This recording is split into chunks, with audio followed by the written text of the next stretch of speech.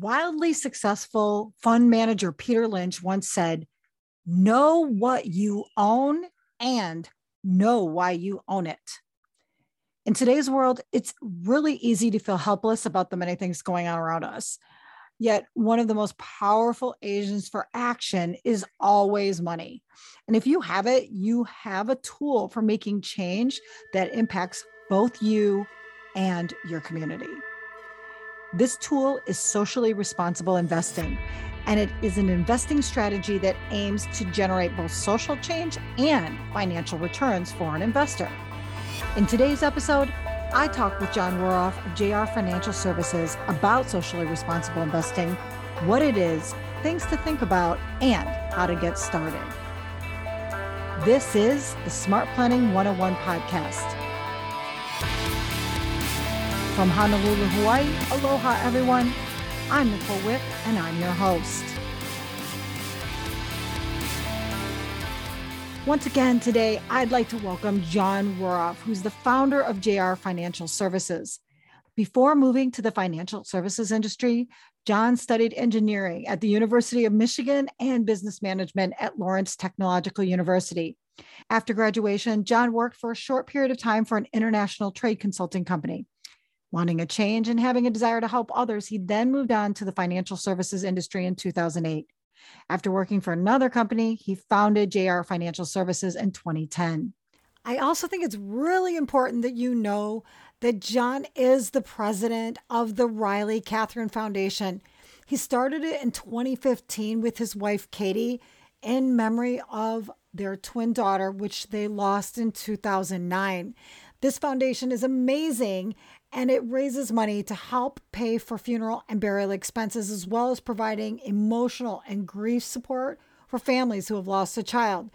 So John is the type of person that is about being a part of the community and socially responsible, and I just could not be more happy to have him here today. Thank you, Nicole. It's great to be here. All right, so let's dive right into it. Why are people interested, or why should they be interested in sustainable investing? Great question, Nicole. One of the biggest topics that I have seen recently, and reading different periodicals and listening to podcasts, or just in our society in general, is people are wanting more and more to have their personal values aligned with anything they do in life. And that includes their investments. And that's what I've been hearing a lot of, and people want to make sure they're making a difference and making a positive impact on society. And there's nothing more powerful to do that with than money, right? Absolutely. It stemmed from young people and their beliefs, and it's worked its way up into an entire segment of society where it makes a difference, where people want to have an impact. So I've looked at this, and it appears that sustainable investing is called many different things. So can you just tell us some of the things that, when we're talking about sustainable investing, and if somebody's looking into it, what they might see other than those words?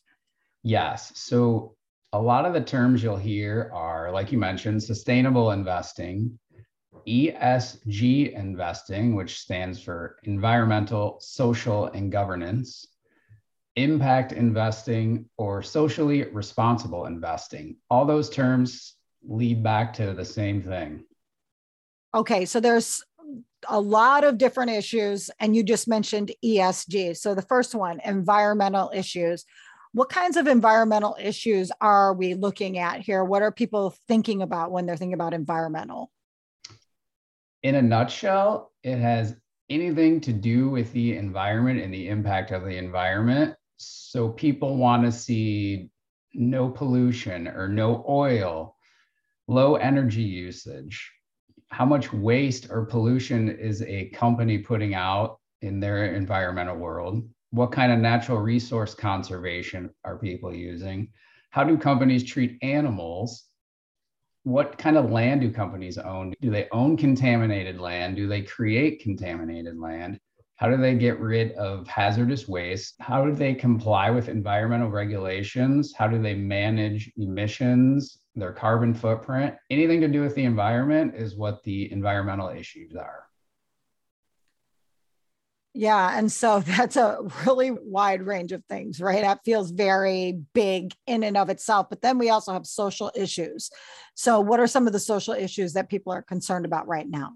Yes, this is a big one in our world today, and this could go to working conditions for employees, what political organizations the company affiliates itself with. Do they do volunteer work or donate to charities? What communities do they operate in, and what kind of impact do they have on these communities? What does their product do, or how do people use their product? Some people are concerned that a product could be causing harm to the environment or other people, or others are just opposed to the type of product. For instance, gambling is propped up here across the United States and many states. And how does this affect people? What kind of suppliers do they use? And how are the employees treated overall? Many different issues in terms of social that could come down to anything. And then the third one, governance issues, that one is probably the one that might feel the most murky to people about what is governance or what are governance issues. So, can you explain that one to us too? Absolutely. And this is definitely where the first two are clearly identifiable by the name. This one could do with many different issues, including executive pay. How much are the high level executives making? Is that more than other companies? Is it too much? What kind of company leadership is it? And what do those people do? And how are they known in society? What type of accounting methods are used? Have these companies ever been audited or had any issues with their accounting methods? What do the stockholders think and do, and how do those people operate? Other things could be illegal practices. Like I mentioned, gambling in certain states is illegal, but not illegal in others, or just any conflicts of interest between board members, political affiliations, industries, or lobbying. Yeah, and those conflicts of interest, that's an interesting one to me because I feel like in the news recently, every single day, we're seeing more and more conflict of interest issues that are popping up, both in the government, but also in the private sector, that people are like, wait a minute. And it's interesting because it's like things are becoming more transparent. So I can see that people are really starting to realize that these are things that they might care about or that they might not have before. Absolutely. People these days do care about how people are treated in many different issues. And that stems, like you see, the list that we just laid out is an enormous list. And that's one of the biggest issues that I see is these issues could make one person feel one way and another person feel differently. So how are these ESG issues playing out across each individual or groups of individuals? So that's a great point. So how do we look at doing that? Like how do individuals or groups or I don't know, how does that all work? Can you explain that to us? Yeah, absolutely. So what I'm going to do is first I'm going to talk about how an individual would take this up and use ESG and make their own personal investing plan. And then I'm also going to talk about some of the problems or issues that come up when you do that. And then finally, I want to chat about how I attack this issue as an advisor, having multiple clients. Like you mentioned, you have clients who feel one way that are opposing viewpoints. And when we have multiple clients, how do we take an issue and stand on one side or the other? So what I did as an advisor to implement this practice. So I'm going to start with as an individual. Clearly, what an individual can do is only make investments into specific investments or companies or stocks that they believe in and that they have done the research and understand that the companies that they're choosing to invest in make a difference. Now, the problem here is that someone is going to have to do the research to figure out what companies are doing what things to know what they want to invest in.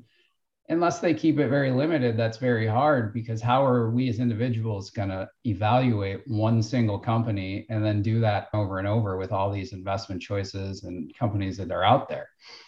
So that's the biggest problem we have is how do we narrow down what companies are ESG friendly or socially responsible?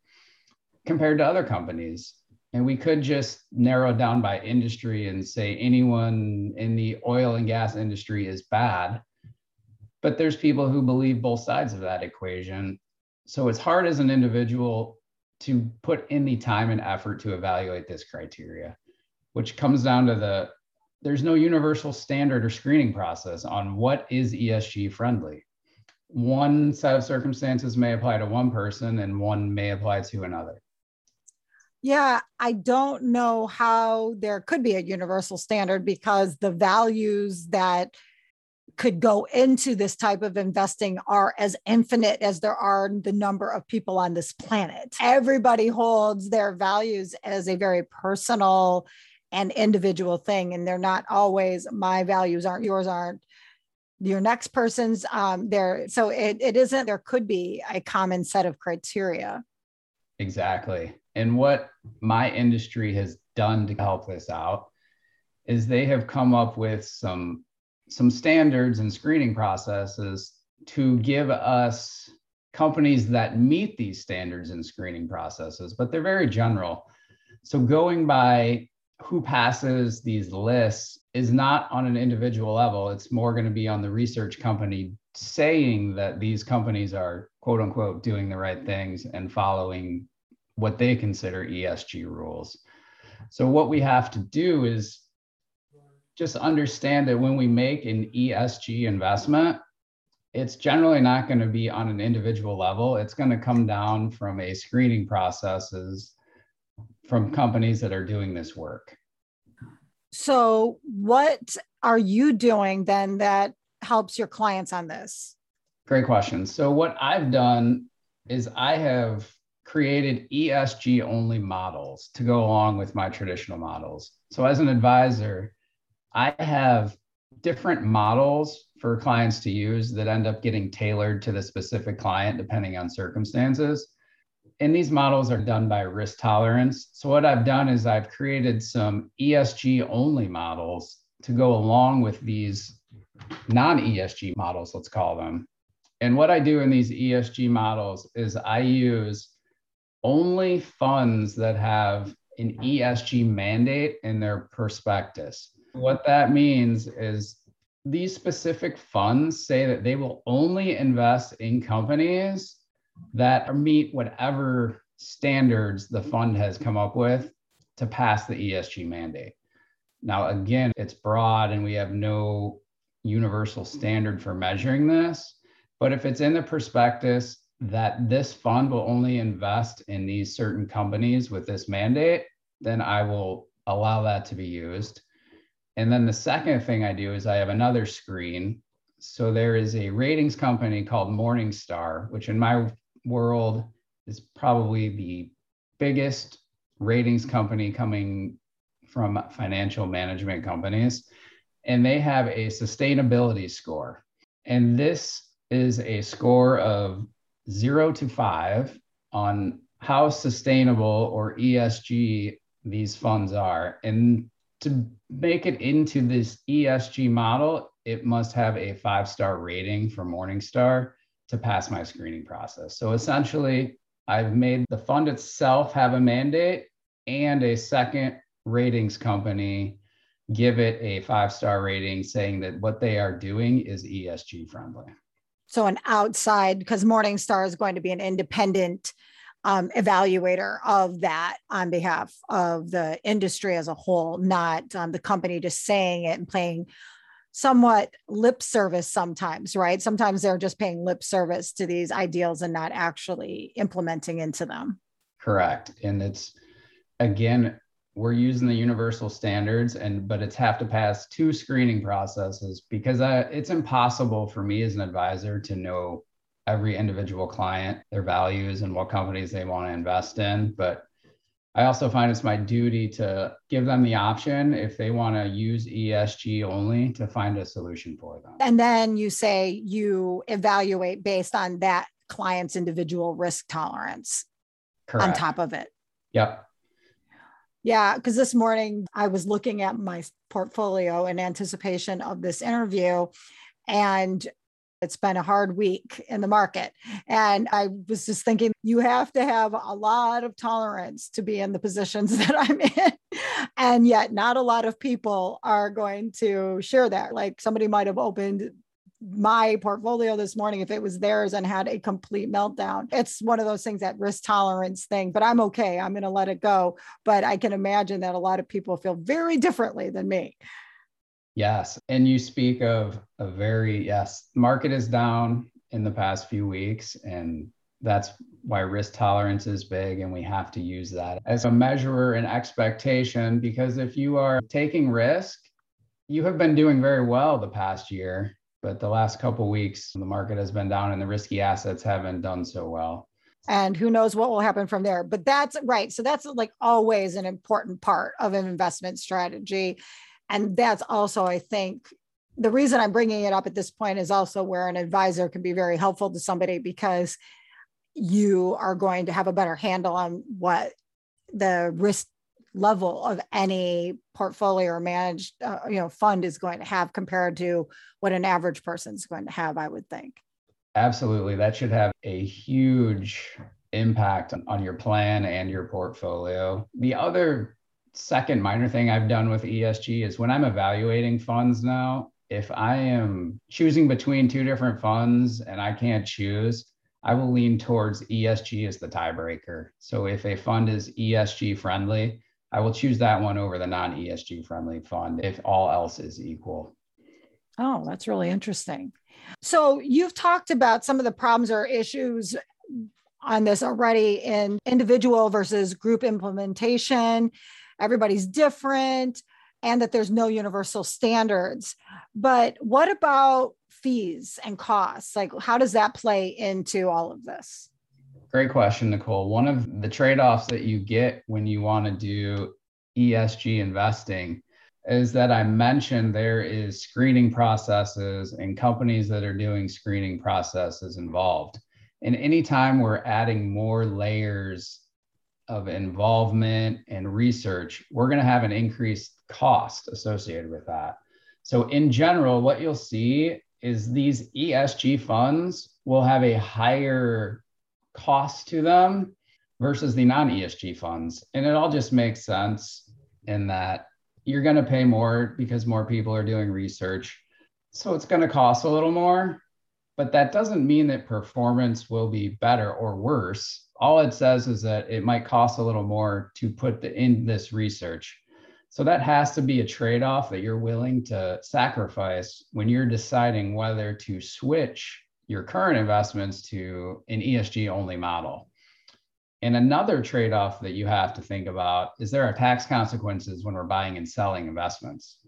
If we decide, hey, today I am switching all my models from non-ESG to ESG only models, I'm going to have to sell certain mutual funds or investments, and I'm going to owe taxes on some things. So there are trade-offs here when we decide what we're going to do.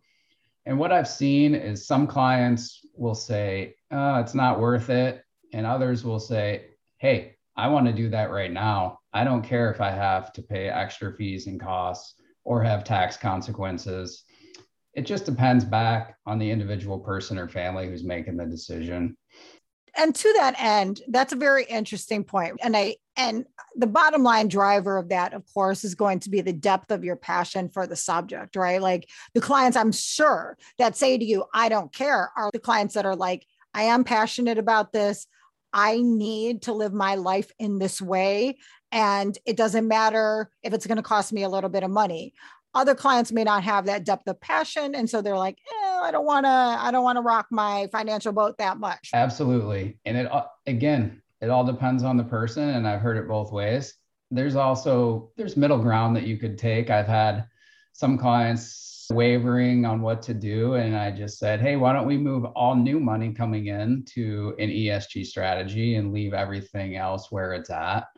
Or why don't we slowly do this over time to limit the tax hit or the fee cost increase and come up with a strategy with that person that lets them do it at their level. It might not be an immediate, I'm switching from A to B. There might be we're still involved a little bit in A and moving to B.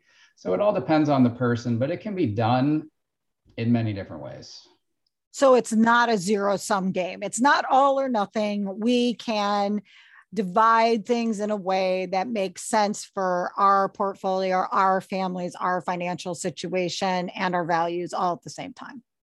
You are 100% correct. And that's how I've taken it as an advisor. Like I mentioned earlier, if there's a tiebreaker, I'll move it to the ESG friendly fund and I'll offer the ESG model. So there's some middle ground here. It's not a clear cut A or B answer.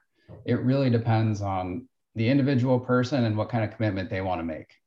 Wow, that's really great. I'm so glad that we had this conversation about this today, John, because it just is becoming more and more prevalent, more important, the thoughts around it for everybody. I think more and more people are just waking up to this as something that they want to do, and yet how to do it. What are your first steps? All of that, I think, is what is murky for a lot of people. And I really think you've given us a lot of great information today. I really appreciate it. Thank you, Nicole. It was great to be on, and it's great to talk to people about this subject that has been popping up a lot in the industry. And thanks for having me today. Well, everyone, I hope that you found that interview to be as interesting as I did. John is just so knowledgeable about these things, and I think really broke it down for us today about what to be thinking about when it comes to sustainable or value investing.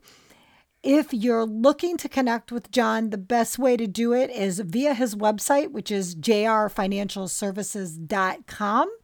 He can be found, all of his links, his contact, all of that is there on his website. Do you have a question you want answered on this podcast? An idea for a podcast episode? Or would you be a great guest for our podcast? I would love to connect with you. Visit smartplanning101.com/connect and make sure to subscribe. Thank you for listening, everyone. This podcast is not intended to be, nor should it be construed as specific legal, financial, or investment advice. It is for general informational purposes only. For advice specific to your situation, please consult with a qualified advisor. JR Financial Services, securities offered through Avantax Investment Services, member FINRA, SIPC. Investment advisory services offered through Avantax Advisory Services. Insurance services offered through an Avantax affiliated insurance agency.